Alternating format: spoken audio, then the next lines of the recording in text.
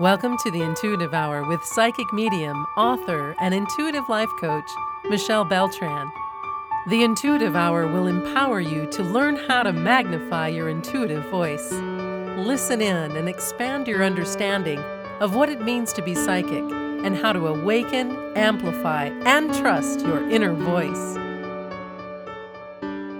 Thank you so much, everyone, for being with me again today. This is the Intuitive Hour, Awaken Your Inner Voice, and I'm your host, Michelle Beltran. We're moving forward in my book, Take the Leap, What It Really Means to Be Psychic. Today I want to talk to you about the necessity of protection. This is chapter 24 of my book, and I think you're going to find this pretty valuable. This topic of protection. So while there is much that is positive about working with psychic sensibilities, there are indeed areas of caution. It's essential and compulsory that when delving into the world of psychic phenomena, you recognize the need for spiritual, mental, and physical protection. Protection must be considered not only for yourself, but for the safety of your loved ones. There are, we regret to say, spirits of lower vibration whose only reason for existing is to spread chaos and turmoil. They are spirits that want nothing more than to bring negative energy and negative situations into your life and surroundings. It's important to know when you're dealing with spirits or working to connect with them that there are good spirits and not so good spirits. The difficulty inherent in this situation is that you may not always know, at least right away, with which type of spirit you're dealing. You won't know the intention of a spirit until you make contact with it. Even if your goal is to connect with a spirit you already know is good, it's possible that a lower vibration spirit will intervene. As you proceed along your path of universal connections and higher planes of existence, you will be more aware of the myriad of spiritual energies around you.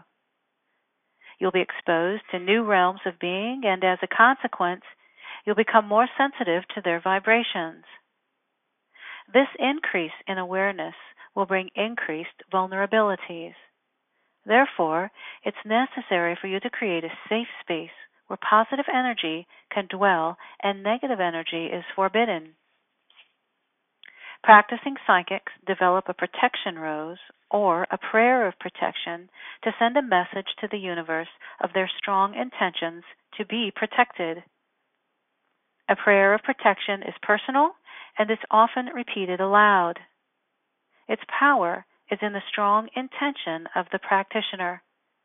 It's a prayer said before starting the day and before any reading or energy work takes place.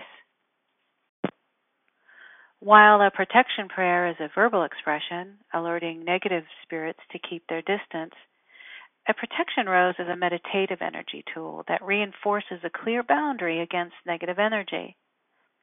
It acts as a filter to prevent energies, not your own, from accessing your space. It's a defense mechanism to ensure safe and protected sessions. To create a protection rose, you must first envision a rose clearly in your mind's eye. See the colors and smell the aroma. See the beauty of it from the ground up, along the green stem, onto the shape and texture of the leaves, to the actual shape and form of the rose petals. The vision of your rose and the pure essence of energy imparts will invade your space, protecting you with a strong, unfettered connection to the universe. Your mind cannot tell the difference between reality and imagination. Because of that, the unencumbered vision of your rose actively acts as your energy protector. The universe will honor your effort and your intention to be protected. It doesn't take long for you to establish a daily routine of envisioning your rose and employing the vision before you enter a session. Take the time and be safe.